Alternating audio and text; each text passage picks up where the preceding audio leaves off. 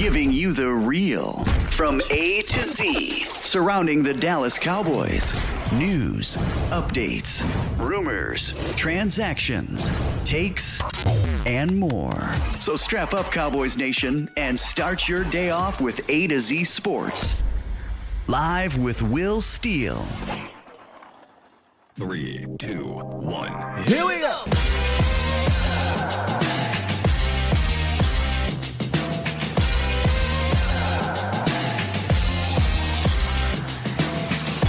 Good morning, good people. Welcome to this Tuesday edition of the Skywalker Show. We are streaming live on YouTube, and of course, I am your host, Will Skywalker Steele. Boom! You see it. Yes, sir. We're picking up part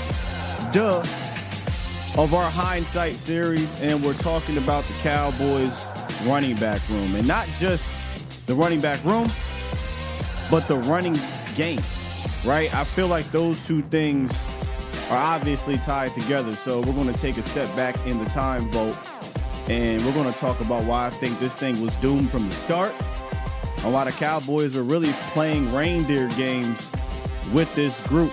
And obviously what I personally think the Cowboys should do moving forward at the position, which if you've been around, if you've been here for the last, I don't know how many years, it'll sound like I'm a broken record. I'm going to say the same things I said last year in the offseason, and I'm going to say the same things I said the previous year.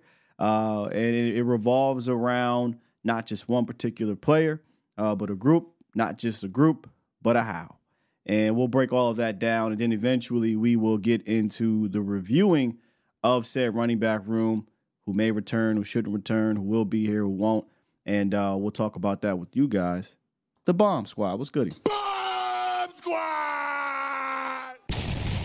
Call in line today, 351-999-3787. Now, normally, I would have a roundup, right? I'd have some nuggets, some news or whatever, but not much is going on. And I'm not about to just throw anything in there. I said, I want to get down to business. I want to get right into this thing. Shouldn't be a particularly long show because I'm going straight to the root of the issue here, and we're getting right to the meat and potatoes of the show. I'm kind of going to start off this thing with a bang a little bit. Stick with me, Cowboys Nation, because this running back room really dates all the way back to around this time. Now, granted, the Cowboys are sitting at home a little earlier. This conversation kind of got started in February, I think, of 2022. So about a year. This conversation started last year.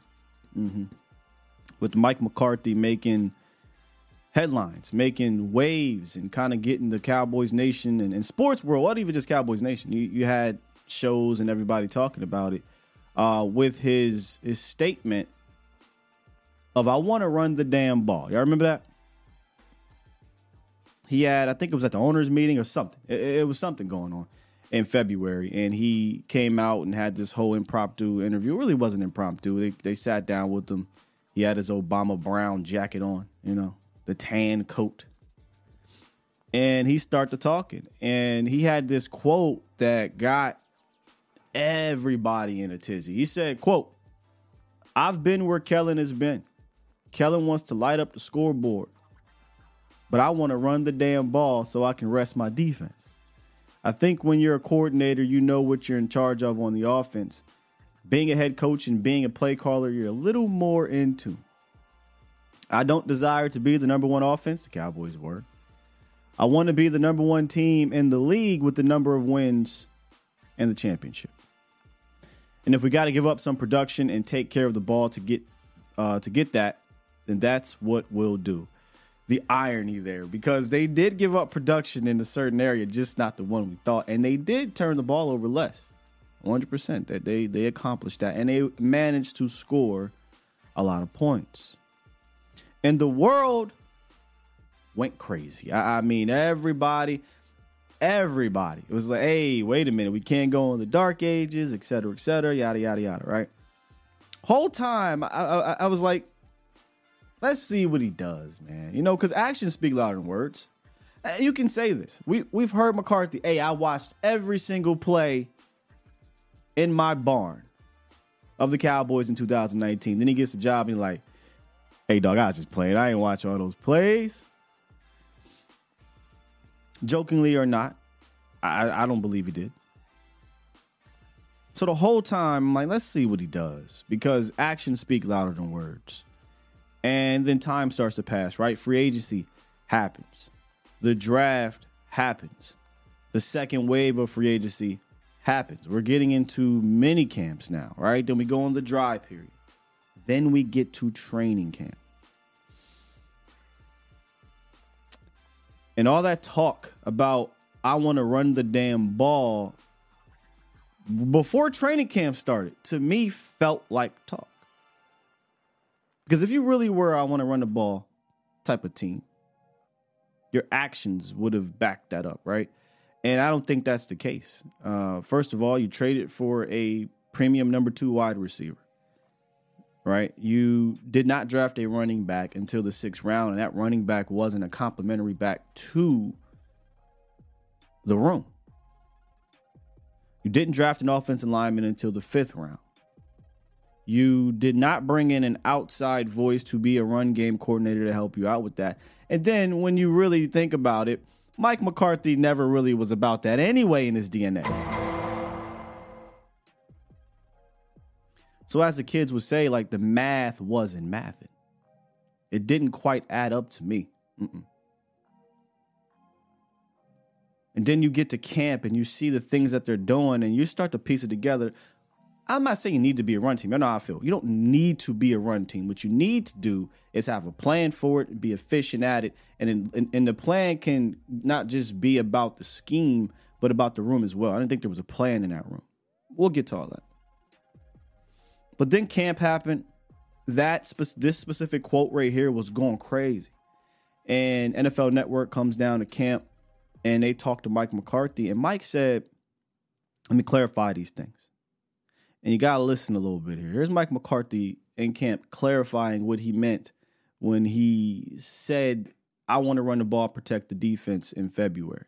Well, I'll say this. I think the quote was more towards, the change from 2020 to 2021. So, but I think if you look at run attempts, I think will be similar to between 21 and 20, or 21 and 22. So, at the end of the day, it's about getting the ball distributed to your perimeter players.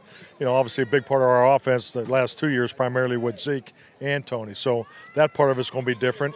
But we really wanted to build off of what we established. I liked our run game, particularly last year, the last 2 years. Yep. So we thought we just needed to prove some things. I think the biggest difference for us will be more protection and in the pass game.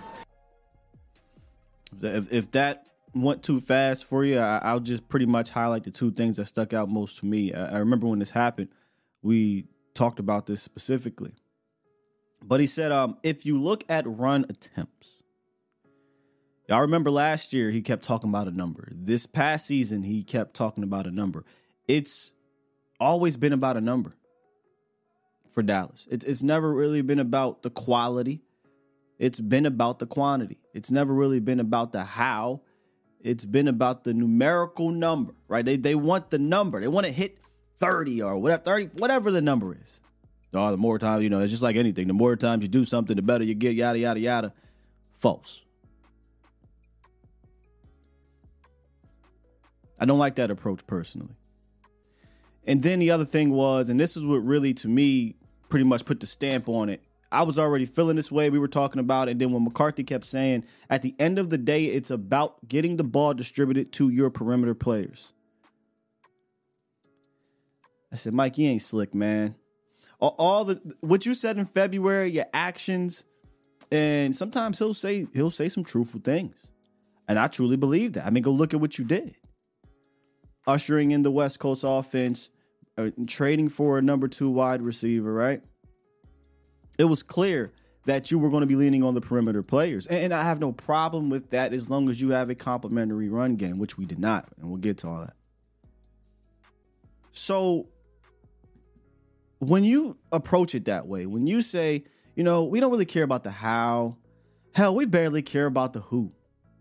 But we don't care about the quantity and we only or the quality and we only care about the quantity. I think that can come back and bite you in the ass in the playoffs. And I feel like that's exactly what happened. You never really established a how. You only cared about the number that you hit. So if you don't establish the how leading into the playoffs, you can't counter off of it. You can't lean on it. And all you do is you get in the playoffs and you become what? One-dimensional. Quite possibly, I mean, I didn't go do this research. You might quite possibly have the most one-dimensional team in the last half decade to be in the playoffs. I don't, I haven't looked at every single team that's entered the playoffs, but I'd bet the Cowboys, if they don't rank last in playoff rushing, all the metrics, they second to last. I mean, they're pretty close. Let's just kind of review a little bit. Let's just talk about the playoff game that just passed. Tony Pollard, 56 yards, 3.7 yards per carry. Rico Dowdle at 11 yards. Only 2 carries, but 5.5 yards per carry. Weren't able to establish a run game there.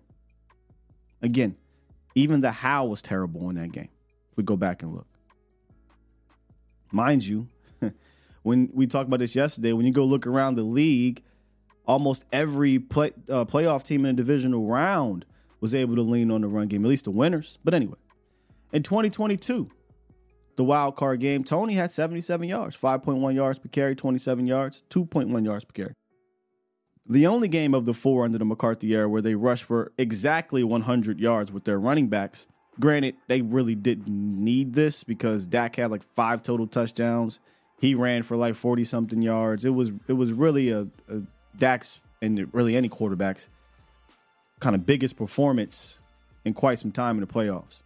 But nonetheless, that was a good rushing production day from Tony Pollard. The 2022 divisional round playoffs, we understood what happened there, right? Tony gets hurt, but 22 yards, 3.6 yards per carry. Zeke is the guy. He only gets you 2.6 yards per carry on like 13 carries or something. 10 carries, that's what it was. So you couldn't run the ball there. You're talking 48 yards rushing, and they had Malik Davis, which put a pin in that, and they decided to not even use him at all. 2021, wild card round. Zeke had 31 yards, 2.6 yards per carry. Tony Pollard, 14 yards, 3.5 yards per carry. At that time, Tony Pollard, yes, he had got hurt some odd weeks before, but he was clearly a guy who needed to put the ball in his hands. Tony ran the ball 4 times. And he only, I think, eclipsed 6 touches because he had 2 receptions on literally the last drive of the game. So you got 4 playoff games here, and you've quite literally been one-dimensional in all of them. You can't do that, Cowboys Nation, man. Like, yeah, it may happen once in a while, but when you really go into these offs and teams know that's what you're going to do, you're just going to be a one-dimensional team, you make things a lot easier on that opposing team. For that opposing team, I should say. And really, this predates back to pre-McCarthy, too. If you want to go to the 19 or 18 playoff game against the Rams, we couldn't run the ball then. They ran the ball on us, though. They ran the ball on us on 300 yards rushing. But I look around, in all offseason last year, if you guys remember, I kept saying this. I was championing for either a stable or a dynamic duo approach and the how in the run game. I talked about the how in the run game when Kellen Moore was here. I didn't like it. It wasn't making any sense. And every time we ran into a team that was a quality opponent or quality defense, they just said, "This is what you're doing? This is your run game? Man, this ain't nothing. And take this right away. Now we make you one-dimensional right now." And when I look at the remaining playoff teams, right, the championship round, we talk about stables and we talk about, dynamic duos, et cetera, et cetera. I look at the Lions. We've got 2 running backs with over 180 touches And they have another running back that had 41 carries. So that's 3 total running backs throughout the season that had 40 touches at least. 49ers have the best running back in football right now. But they also saw 3 backs get 40 carries or 40 touches, 40 or more. The Ravens, I mean, geez. The Ravens feel like they got about 15 dudes they can put out running back that gets the ball 40 times. But in all seriousness, they had 4 running backs eclipse 40 or more touches. And they had a hurt guy who might have been their best guy in J.K. Dobbins, right, who would have been a 5th dude had he not got injured. But he got injured in the first game. Look at the Chiefs. The Chiefs more so mirror how we kind of set up our offense in the sense of we're a perimeter-driven team. Perimeter, I mean, they don't have receivers.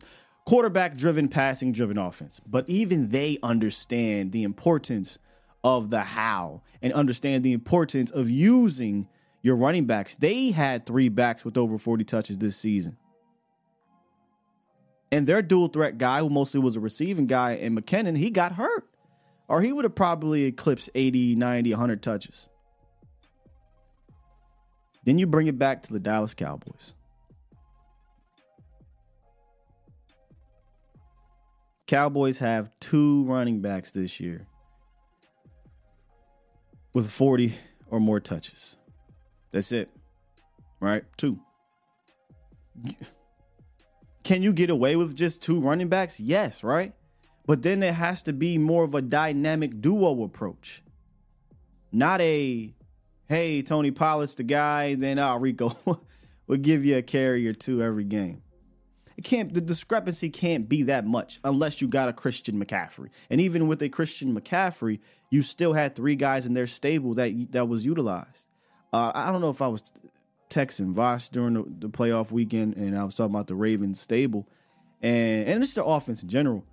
And I'm sitting here like, man, it feels like they draw up plays and scheme up plays for all their guys. Isaiah Likely's, Mark Andrews at one time, Zay Flowers, whether it's Odell Beckham, whether it's any of their running backs. Clearly, Lamar is a running back in of itself. Not diminishing Lamar, saying he runs the ball though. But it feels like they use everybody. San Fran does the same thing. I've even seen Green Bay do the same thing. I didn't even bring up Green Bay. I could bring up Green Bay too. They had a successful day running in the playoffs. But you just look around in the playoffs, man, and again, I don't have the numbers. Just thinking about how I watch over the last few years, I'd be hard pressed to find a worse rushing team in the playoffs. Well, Sky, what about the offensive lines? I've been saying this for a while too. I've watched worse talent on an offensive line have more success in the run game over the years. Not saying the Cowboys have the best O-line or anything like that, but they've got guys. The reason why is because of the how. It's because of the how, man. And as we look back at 2023, hindsight 2023 for the running backs, for me, Cowboys Nation, I think the approach has to change. I think the approach in the backfield has to change from the room. I think, at least from 2023, that season. You can't do that. I don't mind if it goes back to previously we had a dynamic duo, but I'm a fan of a stable. I'm a fan of using, at the very least, in a 17-game season plus the playoffs, at least 3 backs. And then when you get to the playoffs, you actually use those dudes. Or as you're building up through the playoffs, you actually have a process in place to where you say, okay, we can lean on this in said playoffs. I think those things have to change. If they do not change in 2024, we're going to be back to being one-dimensional for the 4th consecutive season in the playoffs. I don't know how many times you think you can play with fire and think you'll get away with it. I mean, well, shit, we haven't gotten away with it. But at some point, you are going to have to take it serious. And if you go look at, was it 2021? Okay, so 2021 on, we don't count 2020. We don't got to look at the numbers. Just think about it. How many times have you said leading into the playoffs, oh man, this is a dynamic running team. Or, hey man, they're building something here. Now in Washington, and we'll get to this here in a second, I thought, maybe they're on to something in regards to how they're running. Until we got to the playoffs and they ain't do none of that. They ain't do none of it, man. And it was frustrating. But let's take a look at this running back room and kind of review what it was in 2020. We're going to start backwards, right? And again, we're mostly going to be talking about guys who have been around or guys who participated in the season. I want to start with Malik Davis for our hindsight 2023 running back edition. Malik Davis was signed to a futures contract last week or 2 weeks ago, whenever it was, after, really not seeing any time. I mean, honestly, he didn't see nothing. All he saw was special team snaps and practice squad.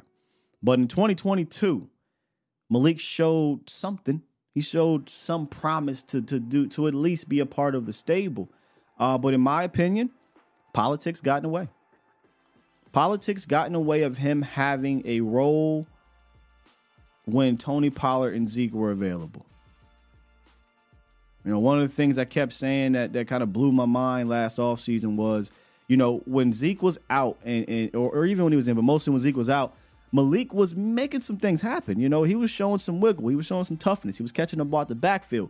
I thought he played well enough to say, hey, we've got an aging running back on a bum knee who's gotten over 2,000 touches in his life. Maybe, just maybe, we should use this young, spry rookie at a position that does not require some crazy veteran to have success. Maybe, just maybe, we should throw him in there and give him about 5 touches or carries a game. Let Zeke continue to rest up for the playoffs. And we get to the playoffs, we got a fresher Zeke, a fresher TP, and a young Malik Davis that has some experience. So once we get to the playoffs, hey, if something happens to one of our guys, we can lean on the other guy. Instead, we didn't do that. Tony Pollard went down, Malik Davis comes in, and he doesn't see a single touch.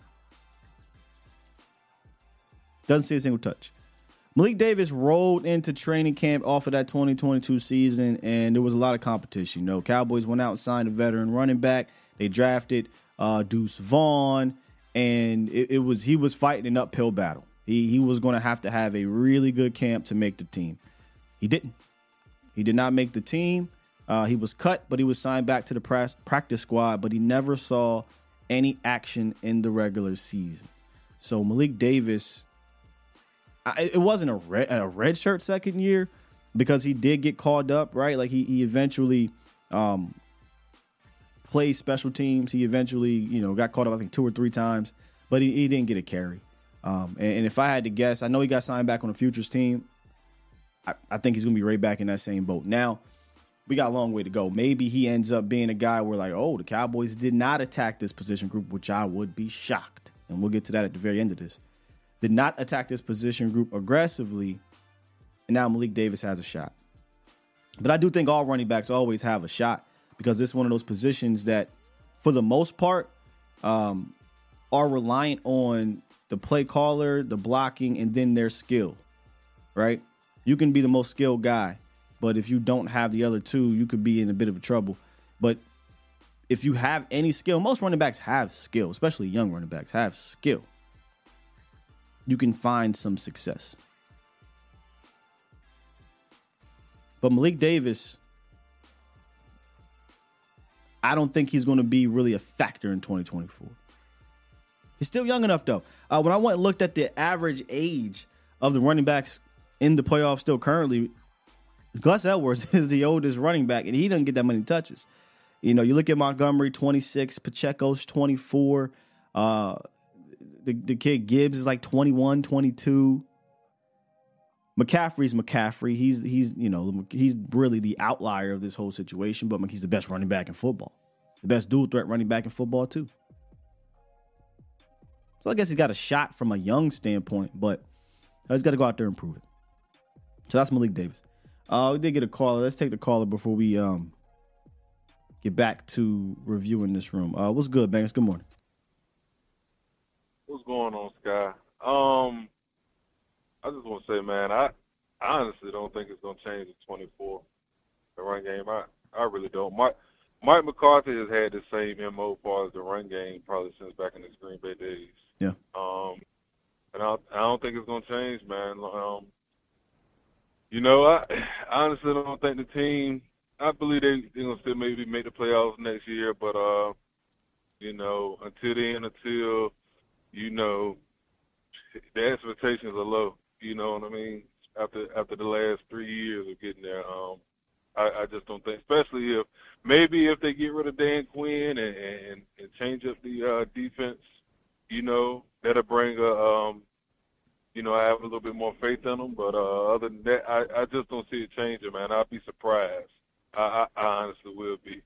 And that should I guess we got to see what they do in the free agency and in the draft. We just got to wait to see next season. But I really don't see it changing, man. But a lot is not going to change until it starts from the head, man. And it's all the way up to Jerry Jones, man. It's just the culture around there. I know everybody's been speaking on it. Just the culture in general, man. It's a Hollywood culture around there. So, until that even changes, I don't see much happening. But the playoffs, get to the playoffs, 1 or 2 games, and we getting bounced. We moving on from McCarthy, I think, too late. This was the year, in my opinion. Even down to Dak. I'm a Dak guy, but $56 million against the cap. Maybe this was the time to maybe try to get a Trey Lance era win or something. I don't know. You know what I mean? That's just where I'm at with everything right now. But I guess we'll see, man. All right, appreciate the call, man. All right, guys. Hunter Lipke. Back to the hindsight running back 2023. I got to put him in this. I can't do a fullback room. There's only one fullback. Hunter Lipke, look, man, he's a fun story, right? Coming into training camp. I looked at him as a running back. I really look at it as no blocking fullback. But Hunter Lipke really didn't get a chance to prove himself of anything. I don't think he got a chance to get in the groove of anything, really. At first, we thought maybe this guy could be Kyle Juszczyk. At least I did. That's kind of how I viewed him. I didn't view him as a true blocking guy. I didn't view him as a true running guy, although he ran. So I viewed him more of a running guy. But I thought maybe this could be a move around, fullback, quasi tight end running back type of guy. Catch the rock, hand it off a little bit. That didn't happen. Oh, you know what? Okay, maybe they'll turn him into this fullback, old school blocking guy. That didn't really happen. Even though they tried. And I knew it was going to take some time. But then Hunter Lipke kind of showed a little something in that department. I'm not saying Hunter Lipke was the greatest at this, because at the beginning of the season, I kept saying, hey, Hunter Lipke's looking terrible, actually, at blocking. But as the season progressed, he got a little better with it, man. And I gave him a hat tip after this Washington game. In fact, I came out of this Washington game thinking, okay, maybe we're using the Washington game to set up the playoffs, because we were seeing pre-snap motion. We were for running. We were seeing pre-snap, at-snap motion running. We were seeing Hunter Lipke, leading. Shout out to my guy, Professor O. We were talking about Hunter Lipke. He's like, hey, man, you can tell. He spoke with a running back coach. He's like, you can tell he's gotten better with his eyes as a blocker. And I'm like, man, that's exactly what has happened here. He 100% got better, because he didn't change physically. He's always going to be a 240-pound fullback. But he got better in how he was seeing it. Just go back again. I always bring up the Jets game. I want to say even the first game of the year, but the Jets game is the best game. He had like a lot of snaps in that game. And you could just see he wasn't comfortable. He got way more comfortable in his technique as a blocking fullback. Maybe in year 2, put a little weight on him, put a little muscle on him, a little bit more comfortability, a little bit more confidence. Maybe he becomes a better downhill blocker, point of attack blocker. But I didn't see anything that would lead me to believe he's going to be, the used check. Or hell, I barely saw anything that would say he'd be the fullback that Green Bay had under Mike McCarthy. For whatever reason, he got the carry against the Patriots in the red zone as the lead back. Y'all remember this. This wasn't as a fullback. He was just hey, man, hand it off, turn around, wearing number 40, and just go look like Allstott and run it in. And he scored a touchdown. Didn't get the ball again in that capacity until Miami. And he did so as a fullback, and I'll just say this, there was a miscommunication there.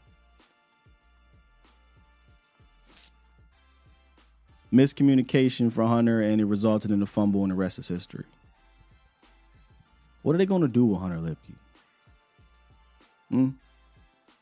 Is he going to be our John Kuhn? Is he going to be our use check? Because the way I look at it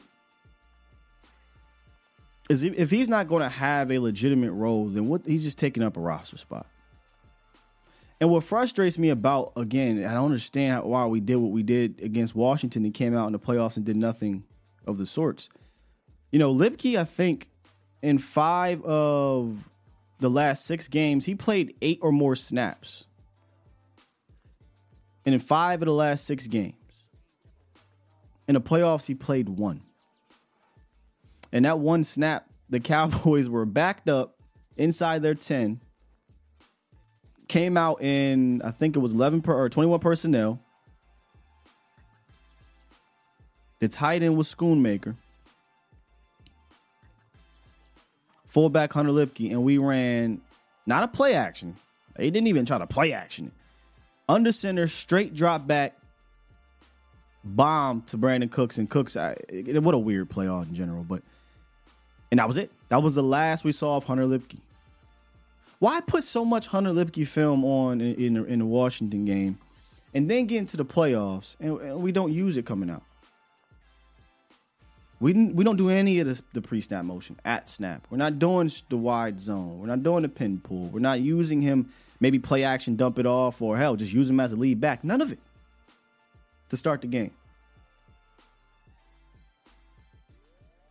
Then when you do bring him in that, I think it was the second or third possession, you bring him in backed up inside your 10. And you don't use him. You don't run it. You don't let him block. You don't have him moving around. So if he's not going to be a legitimate part of the offense, I hate to say it, Hunter Lipke Hive. I get it, man. We all have our guys, our players, our pet cats. But this is not personal. Get him off my team. It's not him. It's not you, it's me.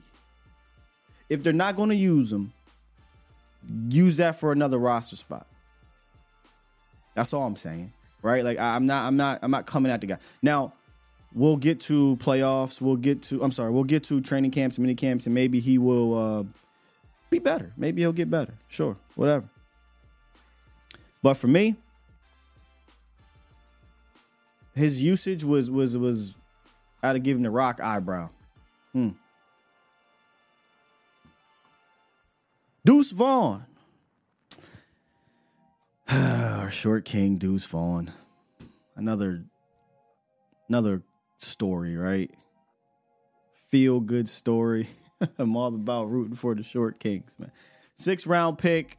We all know the story, right? He's the son of one of the Cowboys scouts. They take him in the 6th round. We get the feels and all the other good stuff. And then once that wanes off, it's like, okay, what can you do for me on the field?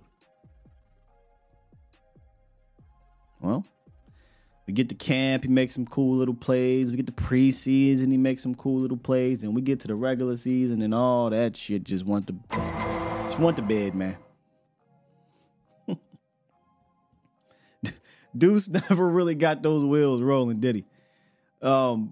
He mostly got most of his action in just garbage time. And it's like, hey, man, run the clock out, bring in the backups.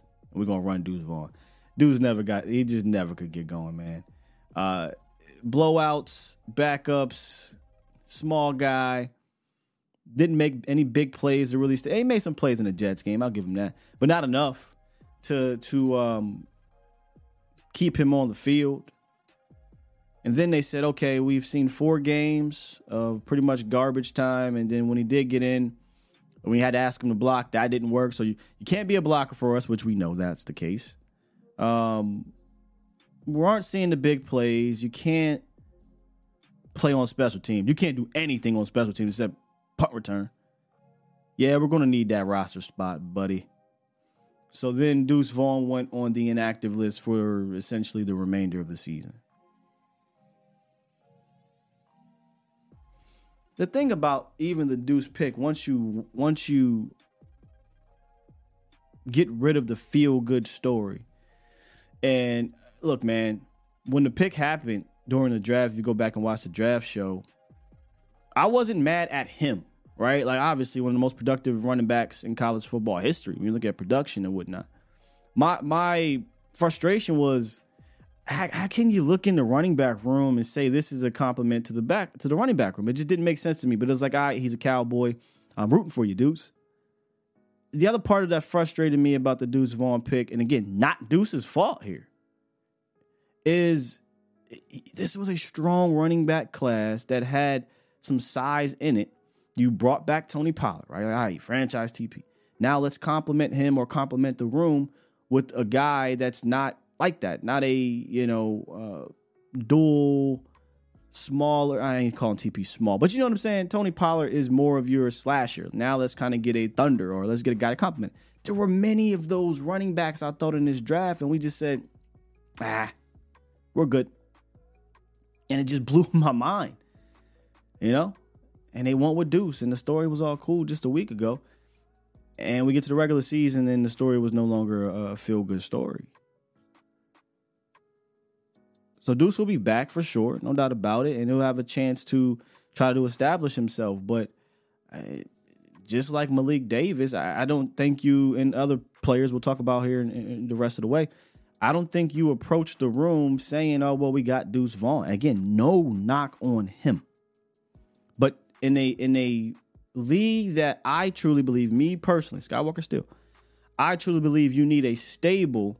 He doesn't stop you from addressing the room. Could he be a part of it? Fine. I have no problem with that. If you go look at Darren Sproles' first year, he ain't do shit either. Right? But then Darren Sproles became a part of the backfield. He wasn't, just counted on in the backfield. So that's cool, whatever. But they're going to have to address this room.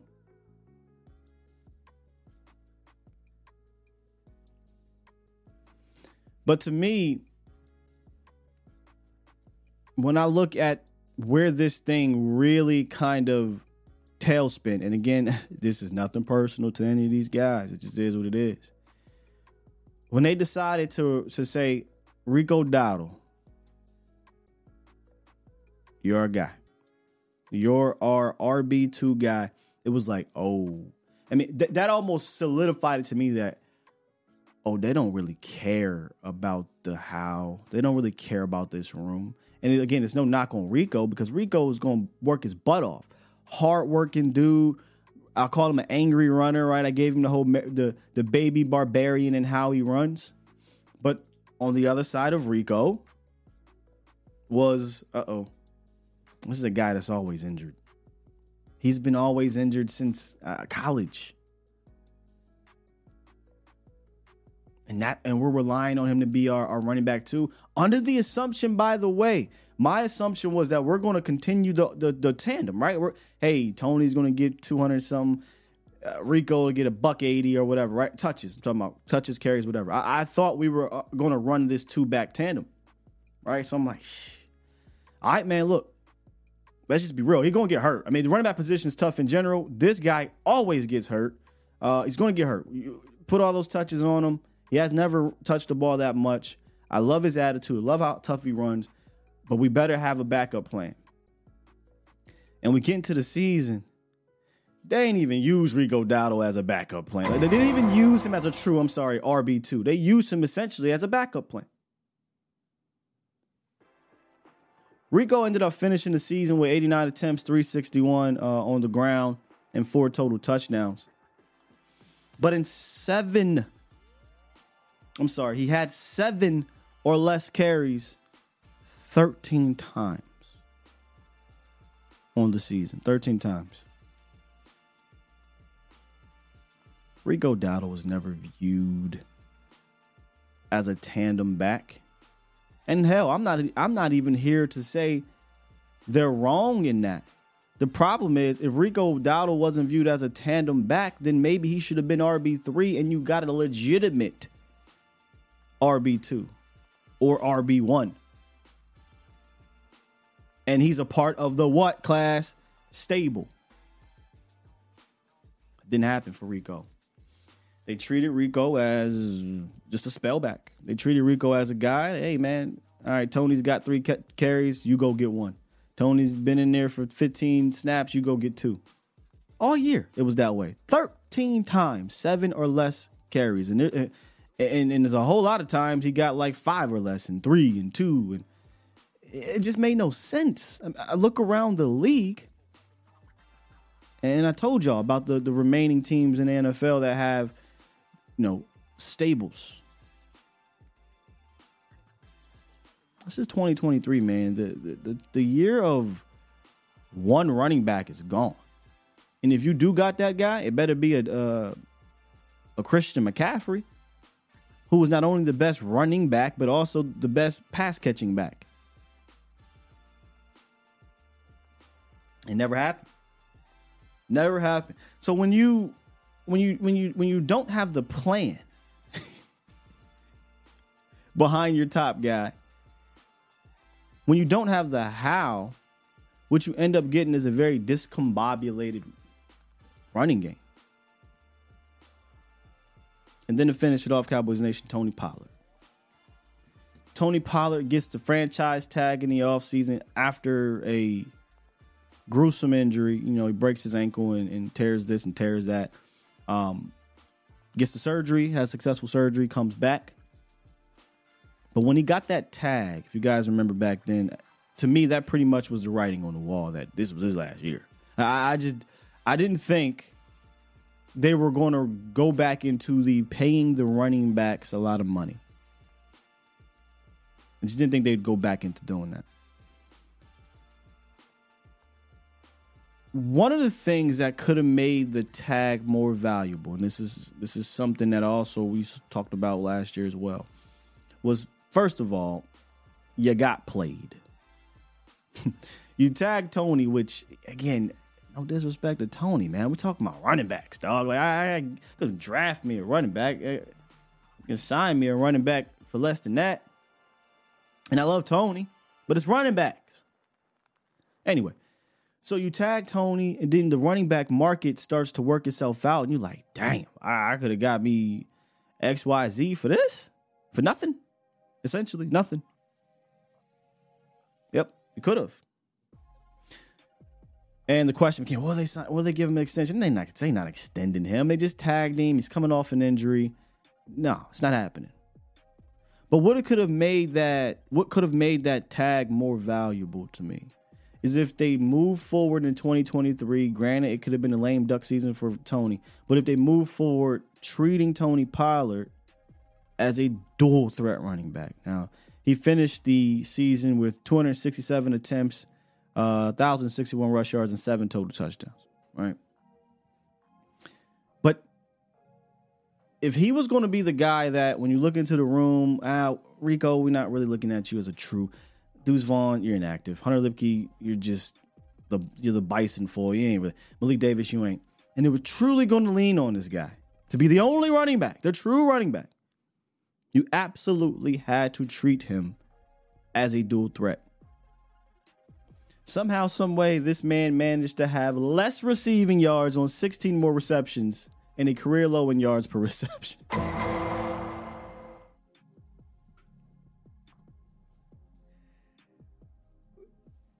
How does that happen? You know what I'm saying?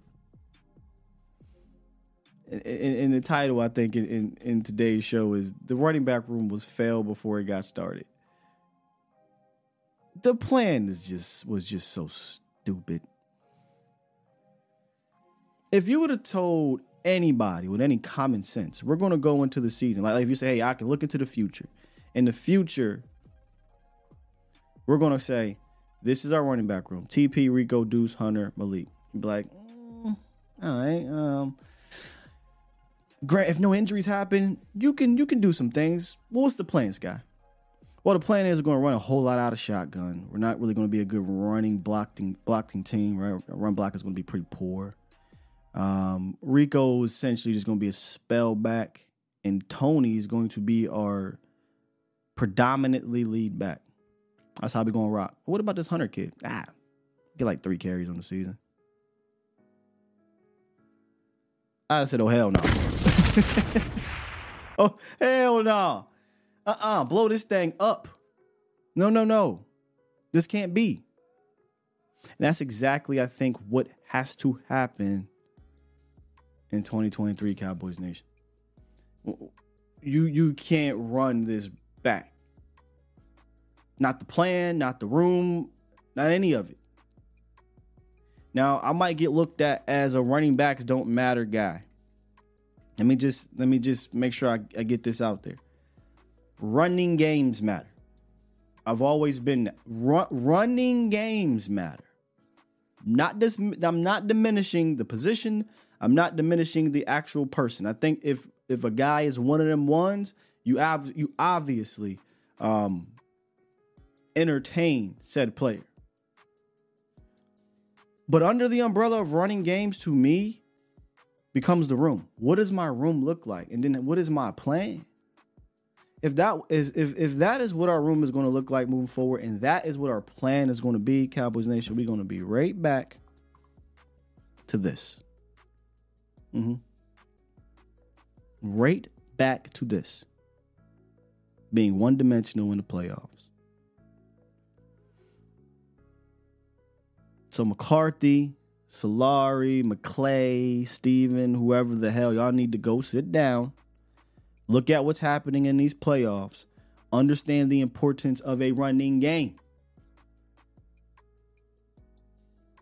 Establish a real plan of attack. Establish a real stable. And I feel like you'd be better off. You will be better off come playoff time. I'm not guaranteeing anything, right? I'm not saying that. But I do think you will have better production than this. Because you will go in the playoffs not being one-dimensional. And the problem, like I said at the top of all this, is that has never really been McCarthy's MO, at least post-Super Bowl run. Right? Like at least after he won the Super Bowl, it's not really been his MO. But I get it, y'all. We're going to get calls. We're going to say it doesn't matter. I 100% get it. But I'm talking about the running back room. I'm talking about the running back plan and what I think needs to be the solution for it. He needs to throw away his damn ego. Somebody needs to get in his ear, right? There needs to be a voice that says, nah, this has to change. Why in 2023 we were a predominantly zone type of scheme in years past, and in 2023 we switched to gap, and that shit ain't working. Then in the middle of the year, quite literally, middle of the year, the running back coach came back and we started going back to zone, but there wasn't really anything to accompany it. It was just basic stuff. Rip this thing up. Do not bring back Rico Dowdle. Do not bring back Tony Pollard. Do not bring back Malik Davis, although he did. I'm not trying to be harsh against them. Rip this thing up. By the way, I'll ask y'all if you want to bring them back, we could talk about it. Do not. I believe you move forward because if you look at this room, if you look at around the league, you get some of these young bucks in here, draft a guy. You can sign a veteran. I'm fine with that. I would go the Detroit Lions route. No problem with that. Signed themselves a young veteran, David Montgomery's 26 years old, to complement their young rookie, and Gibbs. Now, obviously, it was backwards. They should say complimented. Gibbs complimented Montgomery, but they had a plan, right? But there's no need to re-sign TP. There's no need to re-sign Rico Dowdle, man. I hate to say it, but it's the truth. I can replace running backs a lot easier than any position in the National Football League as long as my how and my plan is there. If I don't have either or, then yeah, maybe you need yourself an Adrian Peterson type. But guess what? Even if you're Adrian Peterson or Derrick Henry, if your how and your plan sucks, 9 times out of 10, you'll just be Derrick Henry in Tennessee.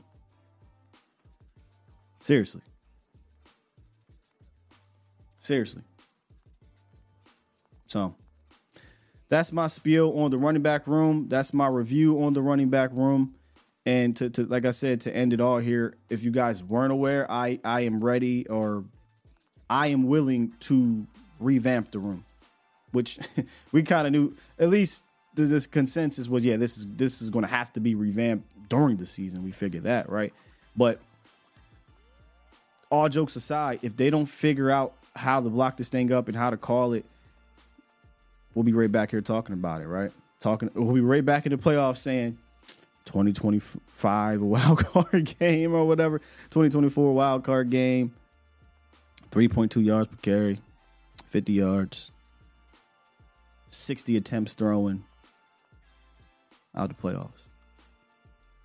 We the only team that didn't take this serious. Go watch Buffalo open possession, how they ran the. Go watch the Chiefs, Detroit, the Buccaneers on the road.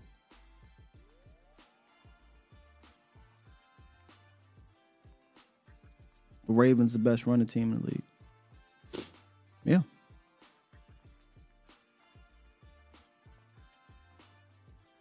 Of course, man.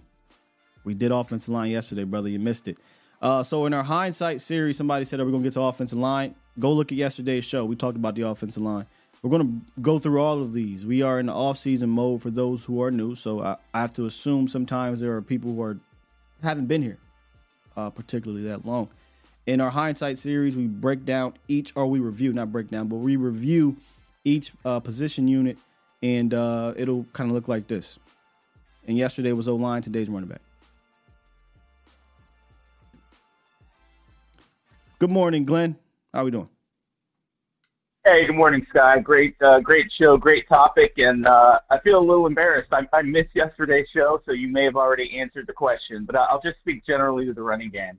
Sure. You know, there's nothing like being a Cowboys fan, sitting at home watching everybody else, and they're all diagnosing the problem that we have, and it becomes very clear, and you can't run from it, which I love, because I just want to get down to it. But I guess the question was, and apologies if you answered it yesterday, but I am looking at the running game, running scheme, and the question I have for McCarthy is, is the reason why you can't run these multiples, these pulls that these other teams are running, is it because that's not part of your philosophy, or is it because we don't have the players to do it? And if it's the latter, I definitely think we may need to replace 3 of these guys. But again, I need to go back and listen to yesterday's show. But is part of the design issue McCarthy's philosophy, or just does he not think he has the personnel? I would say the former, Glenn. Look, we don't think Tyron Smith can get out in space. Tyler Smith, I think he can get out in space. I've seen Terrence operates better in space. Zach can't get to you know what I'm saying? So I think it's the former. I don't think you don't have the talent to be able to do it. Again, one of the things I always bring up is if you go look at offensive lines across the league and see even with great running games, find me 3 All-Pros on the offensive line, right? Maybe you can talk about the Eagles or Detroit Lions, but most offensive lines don't have 1 through 5 uber talented guys. You'll get a handful of teams, Cowboys, Eagles, Detroit. I will concede there. Like there's some top guys, but most offensive lines are filled with just players, right? And a couple top dudes. So I would say it's their philosophy. Say again. Is the quickness there? Sorry to cut you off. Is the quickness there? I guess is my question. I agree. We got a talented bunch, but when I say quickness, I mean you snap the ball and then these dudes are already like immediately in space on the horizontal, and it's like I look at our guys and it's like the running back's like, man, can you hurry up? I can't. I don't have time. Again, I ask you to get out there. I ask you, can Tyron Smith do that? I think Tyron is. I mean, I don't know what he was, but Tyron can get out of space. Tyron can get out of space. We've seen it. I answer that question. Can Tyler Smith do that? Yes, he can. Can Terrence Steele do that? I don't think he's as good as a lot of people think. I think he's okay. I'll answer that for you. Yes, he can. If you would argue Zach is too old, that's fine. But if you got 3 of your 5 offensive linemen that can get out in space, I don't know how that's not enough, number one. Number two, it's not always about, hey, my offensive lineman it has this quick twitch to do it. I've seen big dudes like Osiris Torrance get out in space. The guy is slow-footed as hell. Sometimes it's about creating leverage. You know why it looks like, oh, snap, he got the leverage? It's because you got a pre-snap, at-snap motion. Now that linebacker is in position for 1 split second, half a second, and guess what? You set your guys at the second level out in space. So, but if you're going to be stagnant and you're just going to get under center and we're just going to do a pull of Tyler Smith and nobody has to think about nothing, I can just read my keys, then what are we doing here? You know what I'm saying? But if you've got some type of action with it, that defensive end now has to hold. That linebacker has to hold. That safety's thinking about something. And the next thing you know, oh, shit, here comes Tyron Smith barreling down on me. So I think it's the former. I don't get how we can look at Tyron Smith, Tyler Steele, Biotis, Zach, and Terrence and say, we ain't got the guys. I don't know about that one, Glenn. Well, Biotis, I mean, that one, I'm going to draw the line there. I mean, I'm not trying to blame everything on him. I just named the O-line. I'll just say this then. The O-line. I don't know how we look at the O-line and say we don't got the guys to quote-unquote get out in space. When we've seen them, again, I talked about this yesterday, go look at the pin pulls that we did, particularly earlier in the season. They were successful with Tyler and Tyron out they were good in space. So why go away from profit? Why get bored of profit? Run that play to death or counter off of it. So that's how I feel about it. I think we got the guys. We just don't. That's just not what we do for whatever reason. Yeah, well. All right, well, I will definitely, I'll after the show, I'll run the yesterday's show back and, see what you found. But, hey, great show. I'll keep listening. And, my grief continues, man, watching these playoffs. It's just, it's tough. Yeah, I know, man. Thanks for taking the call. Yep. Appreciate you, Glenn. Let's keep it moving here. We got Shavance on the horn. Hey, how's it going, man? Hey, I'm not to rehash too much of what you just covered right there. I thought that was a good call and good question. But you're saying it was the running scheme and not the line, because I'm thinking when we could run, when we were blocking, I thought the running backs did great. But there were games when we were faced with a tough defense, and it just seemed like we couldn't open any holes. Yeah, I don't think there's a sole reason. I don't want to come off that way, right? Like, obviously, you need your guys to do things too. I just find it kind of crazy that, one year you are a productive running team, and the next year you're not at all, really. And then in the playoffs, you completely go away from it. But, when it was blocked up, we were talking about this during the season. When it was blocked up, your running backs were getting quality runs. I mean, one of the games we broke down late in the season was the Detroit Lions game. When it was blocked up, Tony Pollard was getting good carries. When it wasn't, nobody was getting anything. So, yeah, when they block it up. But here's the problem. When teams know how you're going to run and it's not creative, it's a lot harder to do it.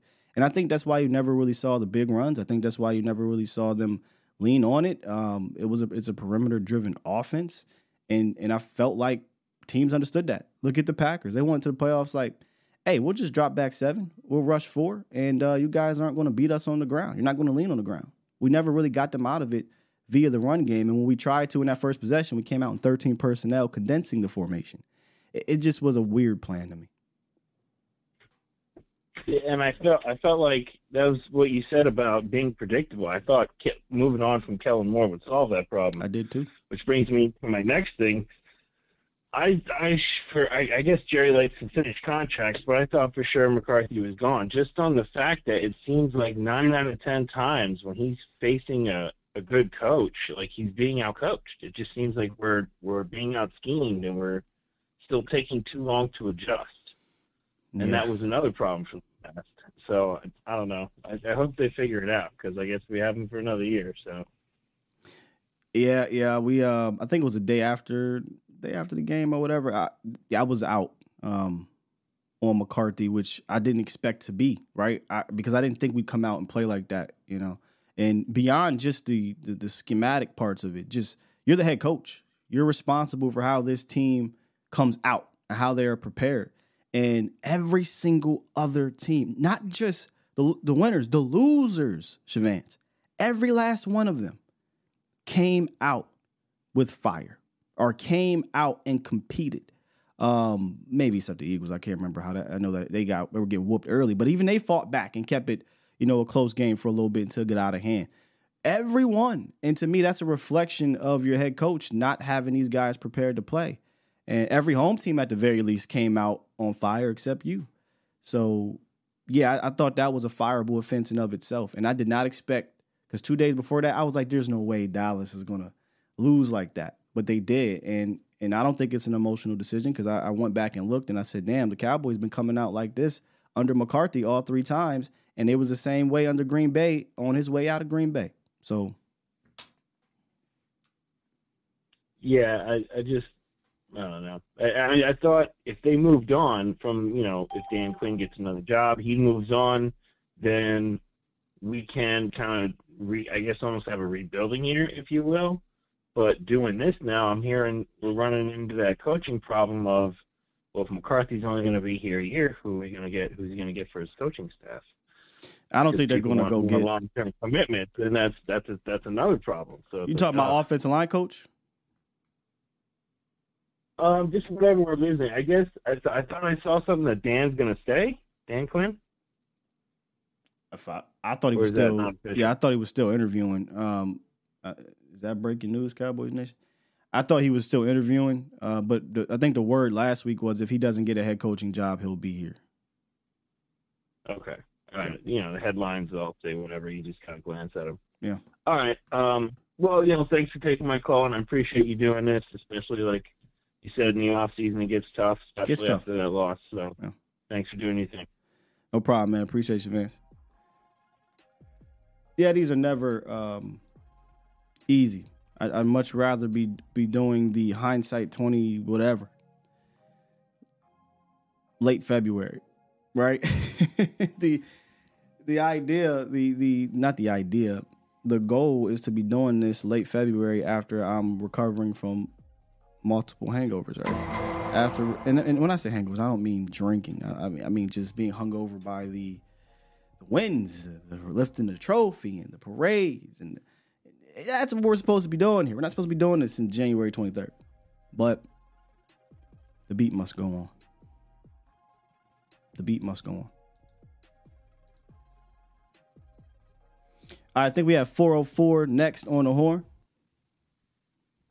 What's going on? This is Doug. Can you hear me? What's good, Doug? Nothing much. Long time listener, man. Appreciate your work. Thank you, brother. So I just had a couple things, and I appreciate the topic today. We need to be more deliberate on why we need a run game.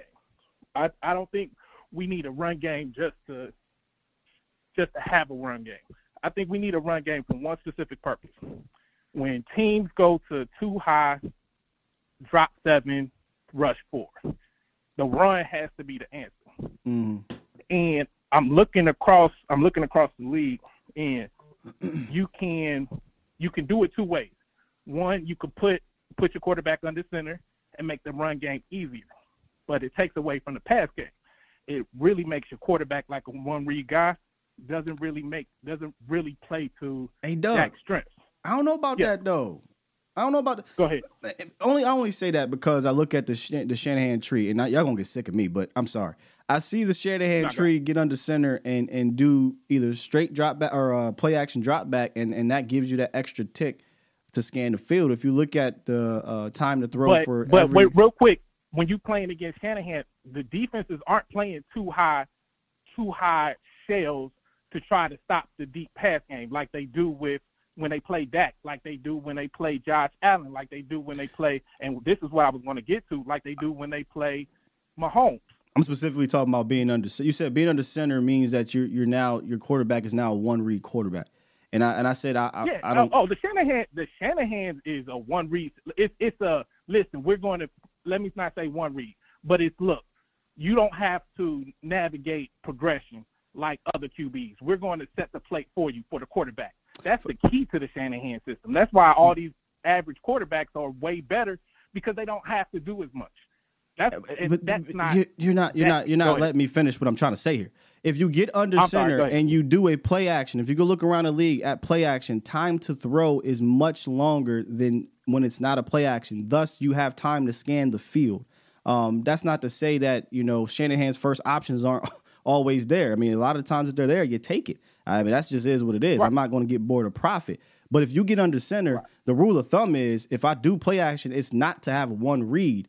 It's to, okay, now I've got extra time to scan the field, and maybe I can read deep to short. So I absolutely disagree in the sense of if I get under center, I don't have to be a one-read quarterback at all. In fact, that kills it in play action if you have a quality scheme to do that.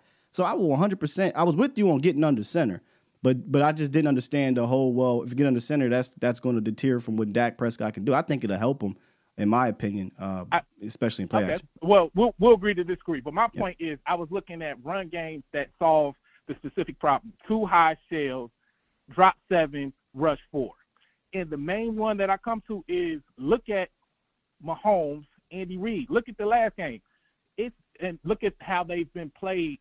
If you look at how teams have played them since that first Cincinnati win, and that took Cincinnati, I want to say, to the Super Bowl, and that defensive coordinator really was the one that started the drop 7, bring 4. We're just going to flood coverage on Mahomes, and he had problems in the second half.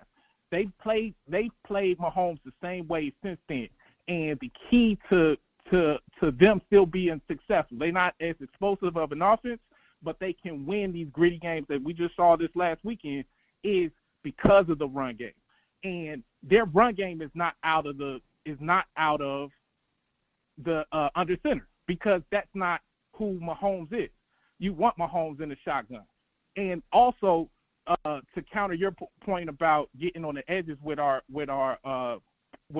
linemen, their run game is in B gap, A gap. It's right there in the middle. It's not Pacheco is not getting outside. They might throw a pitch here every now and then to keep the defense honest.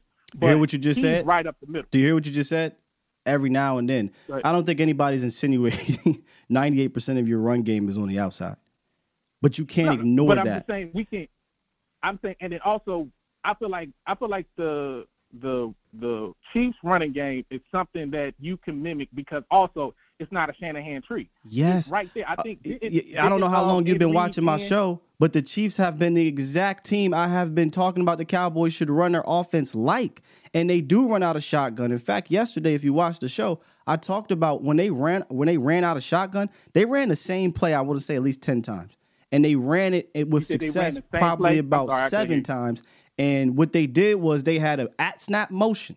They'd have a guy going one way. They have an offensive line going another way. And then they have another guy either pulling. And those 7 times, that was at the C gap or out. Or if it was the B gap, he might have hit the C gap. So that's what I mean by the Chiefs. They basically ran out of shotgun, but they did it with creativity. The Cowboys don't do that with creativity. But the Cowboys have shown to have success, whether it be under center or not throwing the ball. Last year when the Cowboys ran 12 personnel, they were one of the better teams throwing from under center, but we didn't have that luxury this year. That's 1,000%. I was going to say that is that the difference between their shotgun run game versus our shotgun run game is the at snap motion, and it's at snap with a purpose. Like it's misdirection. We'll run it. We'll motion at snap, but it'll be the Miami motion out. It doesn't really change. Doesn't really. Pop motion works. I like pop motion. You know the motion I hate, Doug? I hate the motion when CeeDee Lamb's just jogging. What is that? CeeDee got to be more perfect. I'm just jogging across the line of scrimmage, and I get to the slot, and then maybe it work or whatever, but that's not with purpose. The pop motion has purpose, and that actually works. But I'm 100% with you in the sense when we say at snap motion is the motion with purpose. Pre-snap motion, that could be tricky. Sometimes it look like CD, sometimes it look like the pop motion. But we definitely need more of that, for sure. I think McCarthy because didn't McCarthy and Andy Reid coach together in Green Bay? I think he needs to sit down. I mean, it's going to be hard for him because he's going to be in the Super Bowl. But He needs to sit down with him, or at least just copy it, because they come from at least somewhat of the same. I don't remember. Line. It's not a Shanahan guy. Help us out here. I don't know if he was there during that. I think he might have been with Kansas City at that time, or San Francisco. Okay, at that time. But and then the last thing, and I'm gonna get out your way. I think we need to put money. We don't have to put big money, but I think we need to put money in the running back room. I say we need to go get Saquon. I don't like Derrick Henry. I say go get Saquon, and it's not going to take. You know much. what? Let me shut up. It's going to be $20 million guaranteed over, let's say, 3 years. That's not big money. No. Go get Saquon. Let me go look at his 2022 tape, because I remember. Shouts out to my guy, Academics, Authentic, and some other. I remember some people just it didn't quite look the same, but hell, when I watched Saquon in some games, I was like, man, that's a good run. He looked like he's spry. But yeah. I would say this.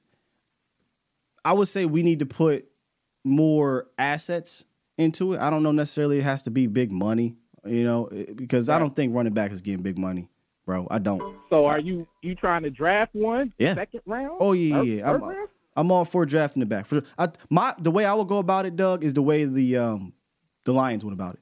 They signed a veteran running back in free agency, and then they drafted a young guy. Yeah, that's how I would go about it. So if it's Saquon, okay. If it's Henry, then we have to make sure that back that they do draft is the heir apparent, and he's a compliment. But I'm still for signing a quality veteran. When I say veteran, Henry might look. We love Henry, but Henry got a lot of snaps, bro. And that's a lot. Yeah, I don't like. Carries, I don't like Henry. I don't like Henry. A lot of carries. I don't like. Henry. But what I mean by that is, what Miles Sanders went this year. Who's the cat that went to New Orleans? The Williams kid. Saquon Barkley, the kid that went to Jamal Williams, Saquon Barkley, not Saquon Barkley, David Montgomery, something along those lines. Yeah. And then you draft a guy, that way you got a stable that you can lean on. You know what I mean?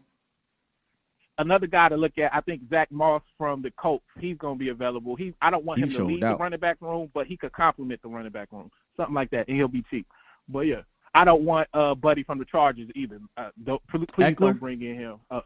Eckler. Please don't bring in. No. If you're not going to throw the ball to your backs deliberately, then there's no point. And no offense to Eckler, but I'm good. Cool. Go draft you. Go draft you that kind of change of pace back, in my opinion. Cool, man. I appreciate your time, man. I ain't gonna take too much of it. No, fantastic call, man. Appreciate you. All right. Once we get to free agency primer, the running back position is going to be, I think, an exciting one to talk about. But as you guys know, this is kind of where I'm at with it, man. The Detroit Lions method, and when I say Detroit Lions, I don't necessarily mean you got to take them in the first round. If you do, you do. I can care less about all this value stuff right now. That's a little disingenuous. I get value matters, right? But we're not picking in the top 10. It is what it is.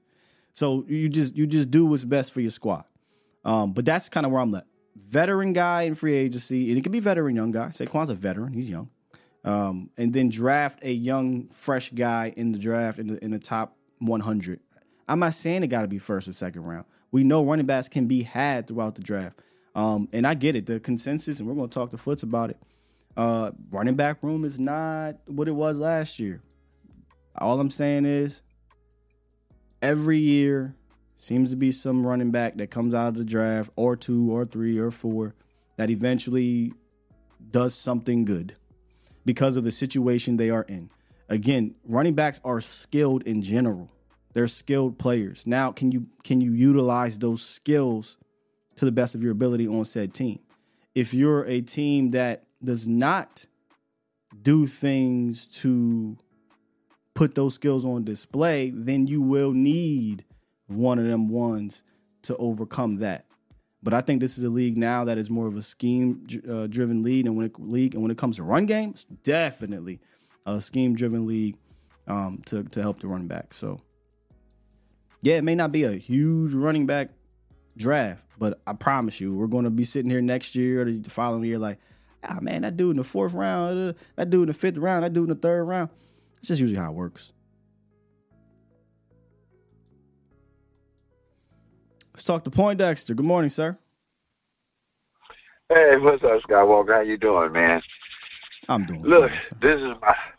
this is my first phone call to anybody since the loss. I've been pretty depressed about the whole thing, but I was listening to you today, and I'm gonna try to stay on topic. Running backs. I really think that they should get that running back that's going to be the complement to Pollard. I think they should keep Pollard, but they need that complementary back to him. And as we said before, we need a running game. We need some pulling guards. We need that pin and pull. We need to, as you said, like Kansas City, we need to have some imagination in the running game. I don't know if Mike McCarthy is open to having one of what you call a run game coordinator, somebody that can coordinate the run game. I don't think that they put as much stock into the running game as they do the passing game, and 100%. I think that they should. Yeah, I think that they should, do that. Now, let me tell you something. I don't want to get off topic, but like I say, this is the first time since the game. The defense was deplorable, man. Curse is the green dot, right? Yes. He's the one that really is supposed to be keeping it together. And it seemed like they was just, if they were going to run a zone, well, at least run a zone where you got somebody in every quadrant. That's what the zone is about. You got 3 people over here, 1 person over here, and the dude running wide open. It's like, even if you're running a zone, it should be, that, I don't even know. You would have went to man-to-man. Now, like I said, I'm off the subject, but I will tell you. That's fine. If you got McQuamu, if you got Thomas, if you got Wright, if you're not going to play them, get rid of them. Why you want to go to a zone? You can play man. I hate to go back to the past, but I remember the playoff game against San Francisco. They had a defensive back, veteran defensive back, Isaac Holt. He got burned, so they bring in the nickname Pup, Kevin Smith. Bring in the young dude, and he played. I don't see why you would have this kid out here with one arm. Had surgery right after the game. He out there playing with one arm, and you go away from everything you done because you don't want to play one of these fellas. I don't know what's the deal with McQuamu. You know what the deal it is with McQuamu? I think he got beat by Wanye Thomas, and they still didn't play Wanye. They didn't. That's put what I'm him, saying. If you're not gonna play these dudes, man, come on. You got these dudes out here, man, and I'm old school. If you out there stacking it up, bring somebody else in. I remember a time when, you were stacking it up, you stood by the coach. And if that dude went in there, if he stunk it up, then you got to go back on the field. But as long as that dude was playing halfway decent, you sat right there on the sideline. I feel your point, Dexter, but guess what you would have been doing? You would have been replacing 11 players on that defense. The problem to me wasn't an individual player defensively. It was the plan that you had, that you rolled out. And you set your guys up for failure with said plan. That comes with preparation. The Jayron Kearse thing, we've been talking about this all season. Why is Jayron Kearse a safety, a high top, pun intended? How is he on the roof? Why is he back there covering? Put Wanye Thomas in the ball game, right? If you're going to run this damn big nickel and do it in coverage, then maybe you put a McQuamu in there. And you because he's a corner with some size instead of having, I don't know, Jayron back there, Dono back. I don't know. But they definitely did not have the plan. And then you just rolled out there and you had players just getting whooped on. So it was rough, man. Yeah, it was really rough. But like I said, if you was playing man-to-man all year and you was worried about personnel, you got to put the people out there. You just got to put them out there and see what they do because that zone was not working at all. They did not know what they was doing with that zone. Problem is they got whooped in man too. You know what I'm saying? Three of their biggest plays came in man. So they had no answer. That shows to me that when a whole entire unit is lost in that manner, you got out coached. Yeah. You got out coached. Yeah. Oh man, but I was talking to my partner, if we like, Okay, let's flip it. Maybe Green Bay is on a roll, and maybe they just that good. Let's see what they do against the 49ers. Play them boys Everything tough. that Dallas should have did against Green Bay, the 49ers done. This man here, Jordan Love, he throwing across his body, across the field, and them dudes wasn't wide open this time. You know what I mean? No, because he played a real defense. The dude that was wide open, But if they ain't wide open, he wouldn't hit nobody. Well, Like, we don't got Fred Warner or Dre Greenlaw. Yeah, they was wide open. Oh, and I wanted to tell you, man, it was funny. I'm a basketball referee, right? That's right.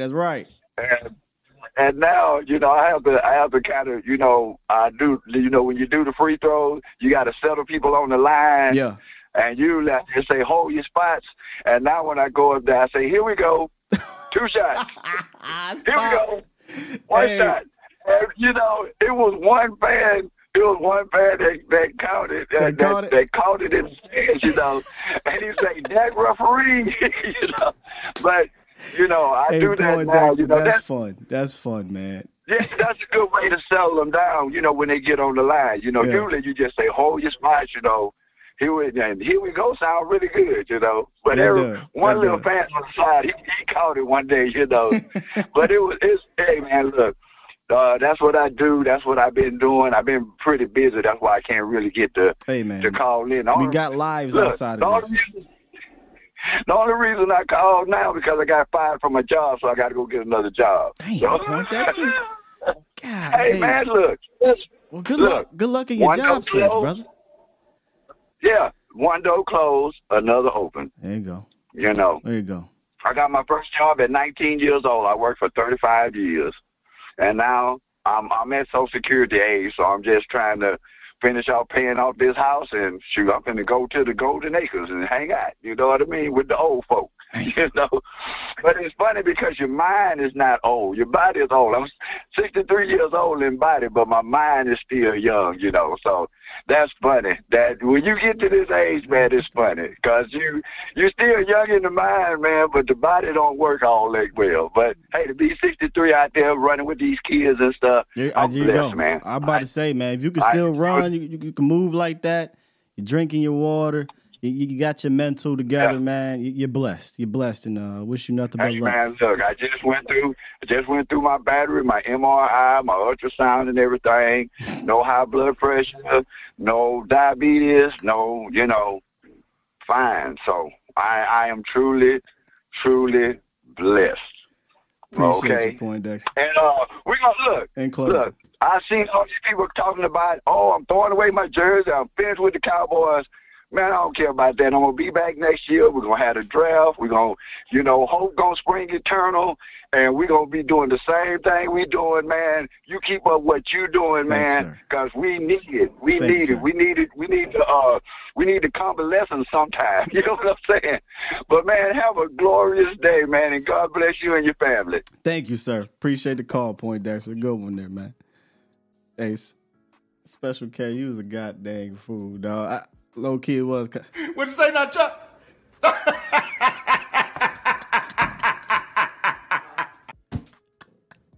You had us in the first.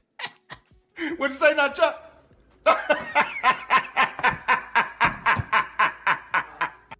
He's 100% Chuck. 100%. Shouts out to Point Dexter. I always get a laugh, man. Nice little smile after he gives me the Cowboy stuff. I'm just envisioning, Point Dexter at the line of scrimmage. You ready? Here we go. And giving the ball to one of these high school kids, and these high school kids probably like, what the hell are you talking about? Unless you watch the Cowboys, you know what we're talking about. But good story. Almost called you Chuck. What'd you say now, Chuck? Good story there, Point Dexter. Appreciate you, man.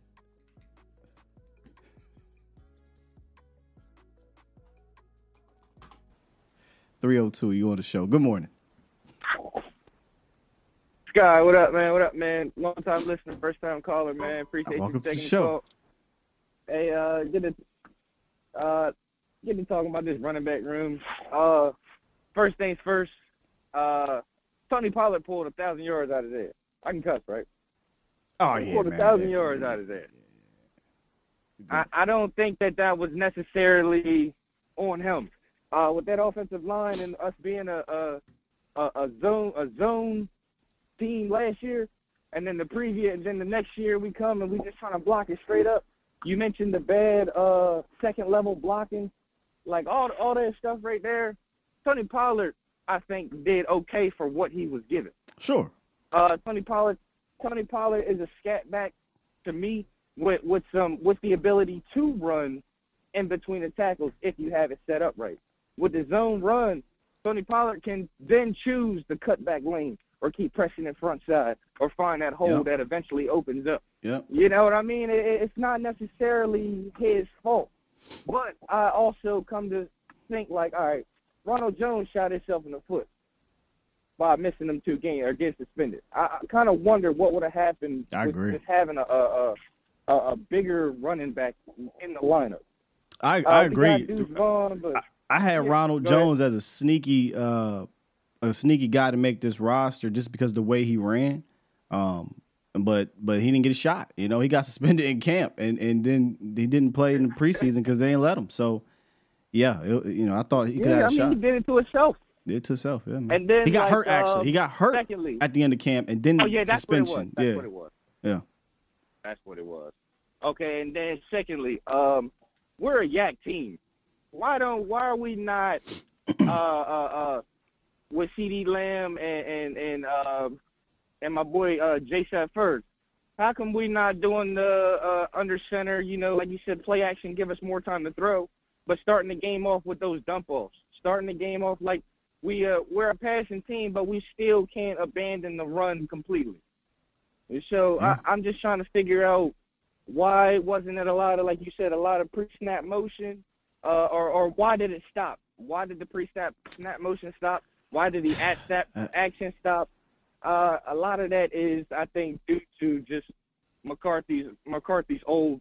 I say this: as much as we believe there's a truth to when Dak gets in the playoffs and certain and things aren't going right, he has that wide-eyed look and we're like we don't know what's going on type situation. I think McCarthy is the same way.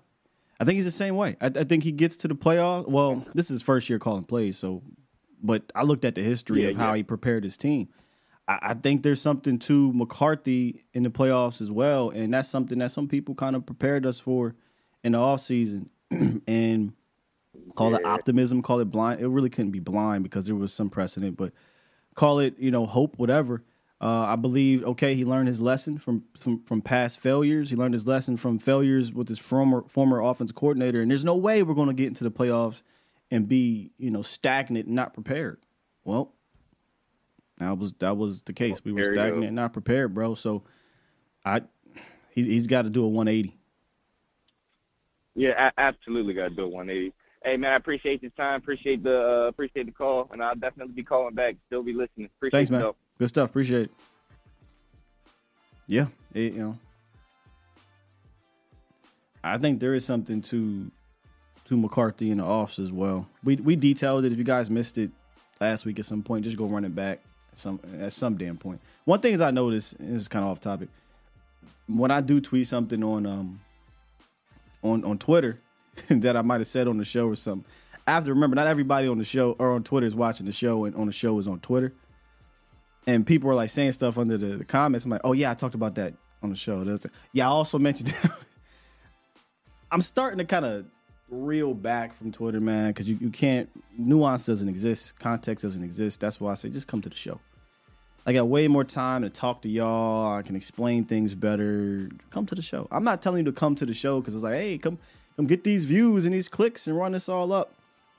I'm not in it for that. I appreciate y'all that are here. To me, y'all here because I ain't telling y'all to be here to run up numbers. Y'all here because I'm trying to put in this work and have this conversation with y'all. So, you got fans out there and you're like, hey man, tell them to come to the show if they want to voice said opinion and get some feedback on it or hear a more thorough breakdown than whatever the characters on Twitter allow you. And if you pay for the check, then yeah, you can write a whole damn paragraph, but guess what?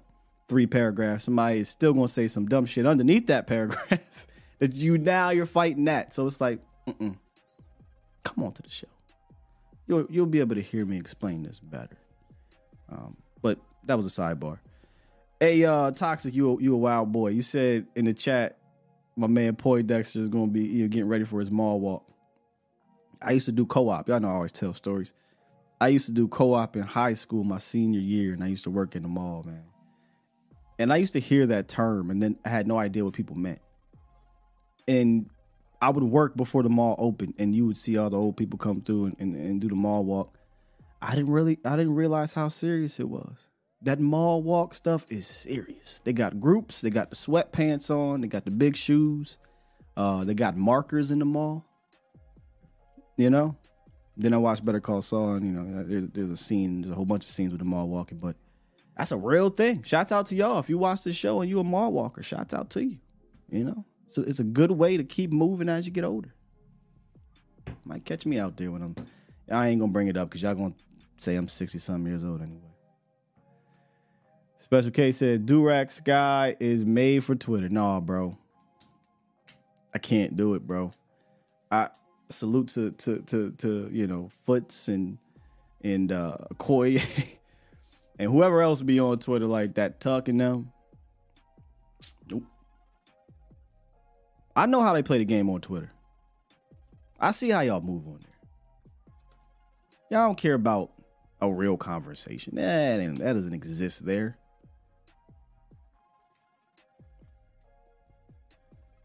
So I move a certain way on that platform. You come here for the stuff that's broken down in detail. I'm not for all that. I can give a damn about. I know Brother L gonna say I can get the check mark and get paid. No, I do not care. It's too much you got to do to even live in that world of getting a check like that. I'm not even trying to be. I don't even want to get that big. I'm gonna be honest. People are crazy on Twitter. Nuts. Oh, that's cold. Skywalking the mall. Skywalking all the way to the mall. Yeah, I probably will be a mall walker. I'm going to keep it a bean. I got on the Monarchs. Anybody watch Better Call Saul? How he pimped out the old people? Boy, Saul was something, man. Saul was something. Justin D, the coaches and leadership matter in the playoffs. Sure, man. And then when that isn't a thing, what do I always say? We got to overcome it, right? And, I'm starting to be with you, Toxic. I don't know. Because how much more talent we going to get and we can't overcome it? I don't think you can just talent your way through the playoffs no more. There's too many well-coached and run organizations to do that. DC said that's why I completely stay off of Twitter.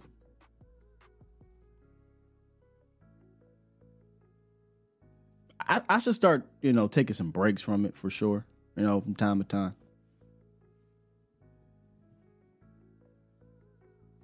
So imagine, I think you mean talent alone is not enough, Toxic. This ain't college. I think that's what you meant, and I agree.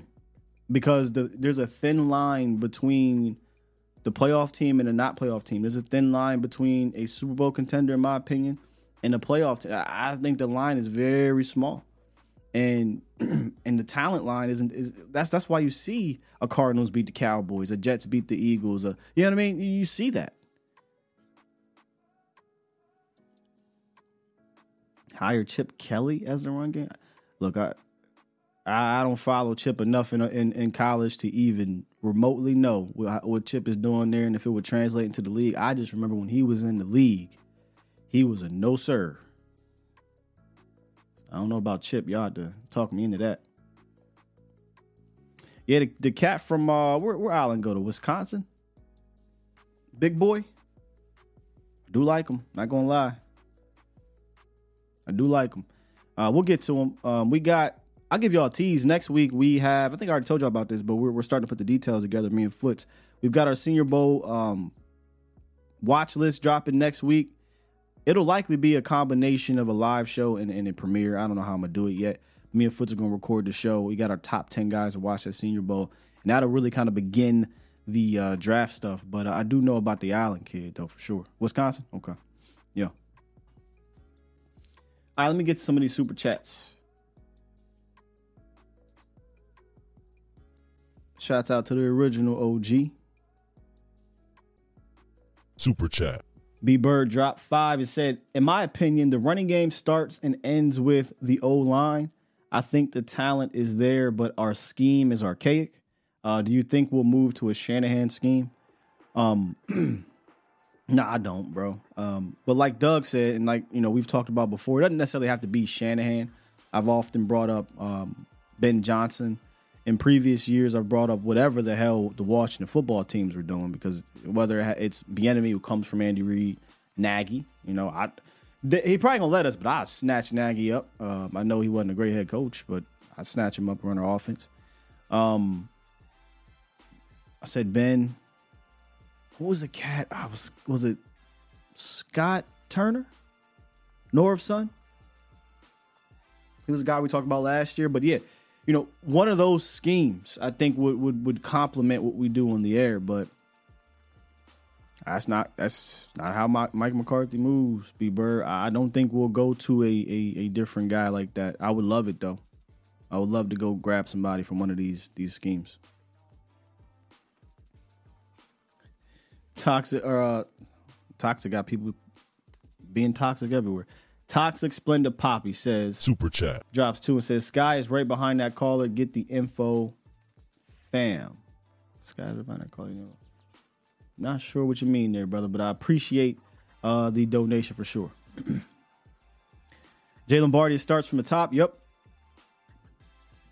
100%. Toxic said, you need an organization. In the NFL, you need the organization. Where'd you go? On the same page, from owner down to the grounds crew, it all matters. I agree. We are one of the very few organizations that I don't believe the order is a straight line order, or if it is, it's ruled with an iron fist. You know what I mean? Is Slowick or Pete Carmichael available? I doubt Slowick will come take a lateral move here. And he's probably getting hired as a head coach. Panthers, maybe, since they got the young. Think about that for a second. How crazy would that be? I talked about Stroud a lot, Slim. I think it's very important. The who. Like, where is a young player, but specifically a young quarterback going to? I think Mahomes is unbelievable. The best quarterback I've ever seen. Not the greatest technically, Tom, right? Because he's the production is there.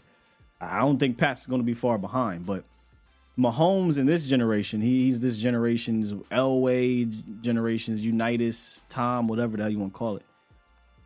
Remove your Cowboys biases real quick. Remove your hatred for your quarterback, right?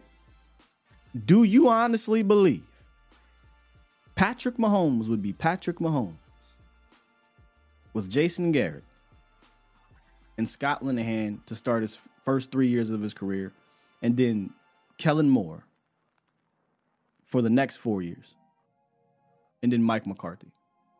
Well, we'll leave Mike out. Let's just do that, because by this time, we know who Dak is. We know Dak can help out all these damn coordinators, but he ain't had one of them ones. In all honesty, do you believe Patrick Mahomes is the greatest quarterback of our generation, whatever, under Scott Linehan, Jason Garrett, and Kellen Moore? I don't, man. I just don't. And that's why I believe it is important where you go. It's important who you have. Peyton Manning. No one knows about Tom Moore. Tom Moore is a legend. I think he's still doing this thing. I don't think Peyton Manning is Peyton without Tom Moore. I don't. So I think it's important. Is Stroud year one Stroud with Frank Wright? I don't know. I mean, it's something you can never know, but I have a hard time believing that. So I believe, going to a certain place is important. The coaching, the leadership, et cetera, is important.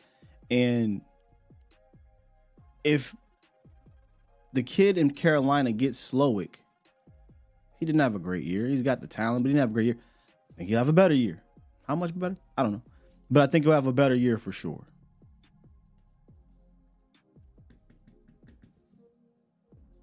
I think he'll have a better year for sure. If Dak did it, I hate to say it, Mahomes would have. Did what, though? I hate to say this. What has he done? What has he done? Mahomes is not looked at as the greatest of our generation because he won 12 games in a row 3 times and got bounced in the playoffs. Mahomes is viewed as our greatest of all time because when he gets to the playoffs, number one, he performs, and number two, he doesn't win a Super Bowl without his coaching and his running game, right? When can we say Cowboys had coaching and running game in the playoffs? Or defense, defense is ball too. But he gets in the playoffs, great regular season, gets to the playoffs. Because he's Mahomes, we don't really look at the help, right? He had 182 yards last year in the Super Bowl or whatever it was. Run game was beastie. In his first Super Bowl, he shouldn't have really won MVP. Damian Williams should have won MVP, but he's Mahomes, right? So we don't really look at that. We don't got that here. It's all on the queue. So if we get to the playoffs, excuse me, we're going to say, hey, dog, we need you to do it 4 times in a row. I don't believe that one. I don't believe that one iota. Because there's going to be times they're going to have to lean on other things. And we don't believe in that here. No sirree Bobski. No sirree Bobski.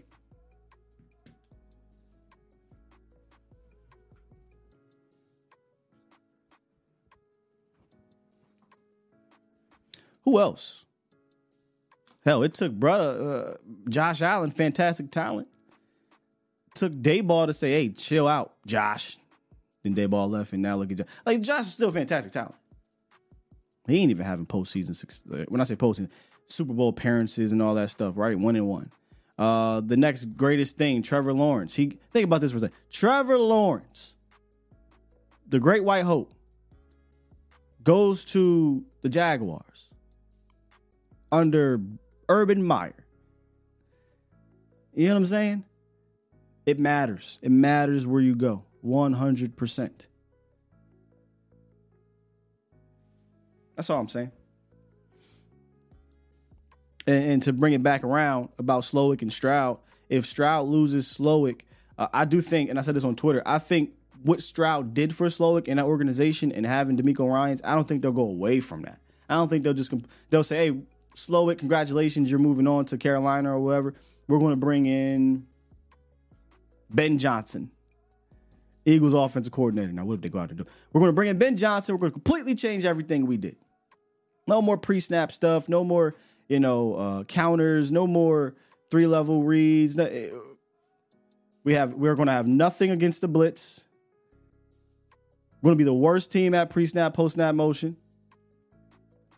I don't think they'll do that. I think they'll keep what worked for Stroud. They'll just probably hire a guy within or somebody from that tree. I truly do believe that. Yes, indeed. Who runs out of gas? What does that even mean?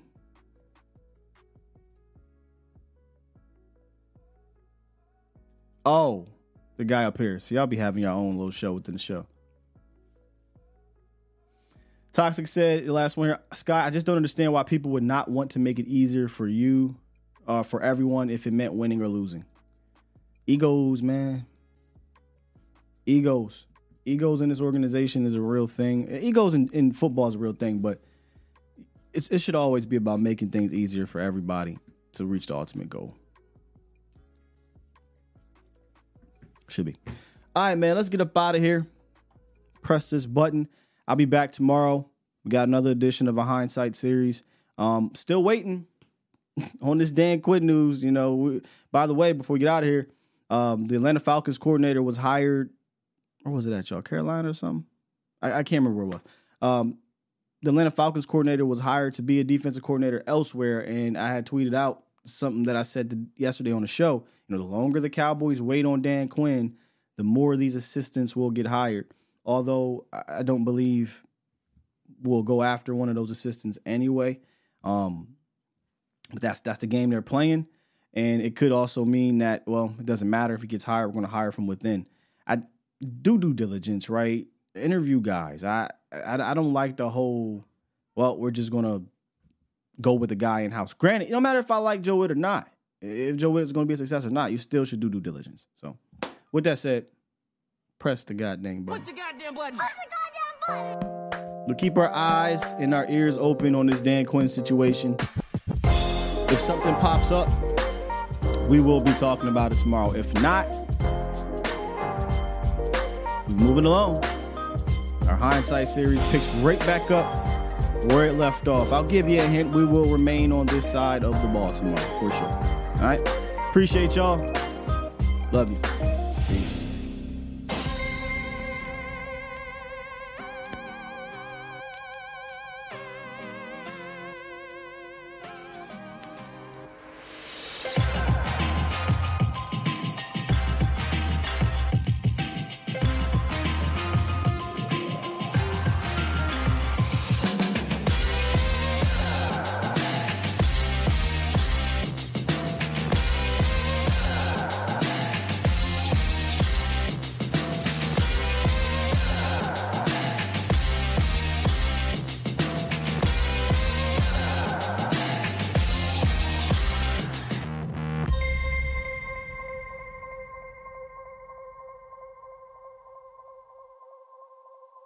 Bomb Squad!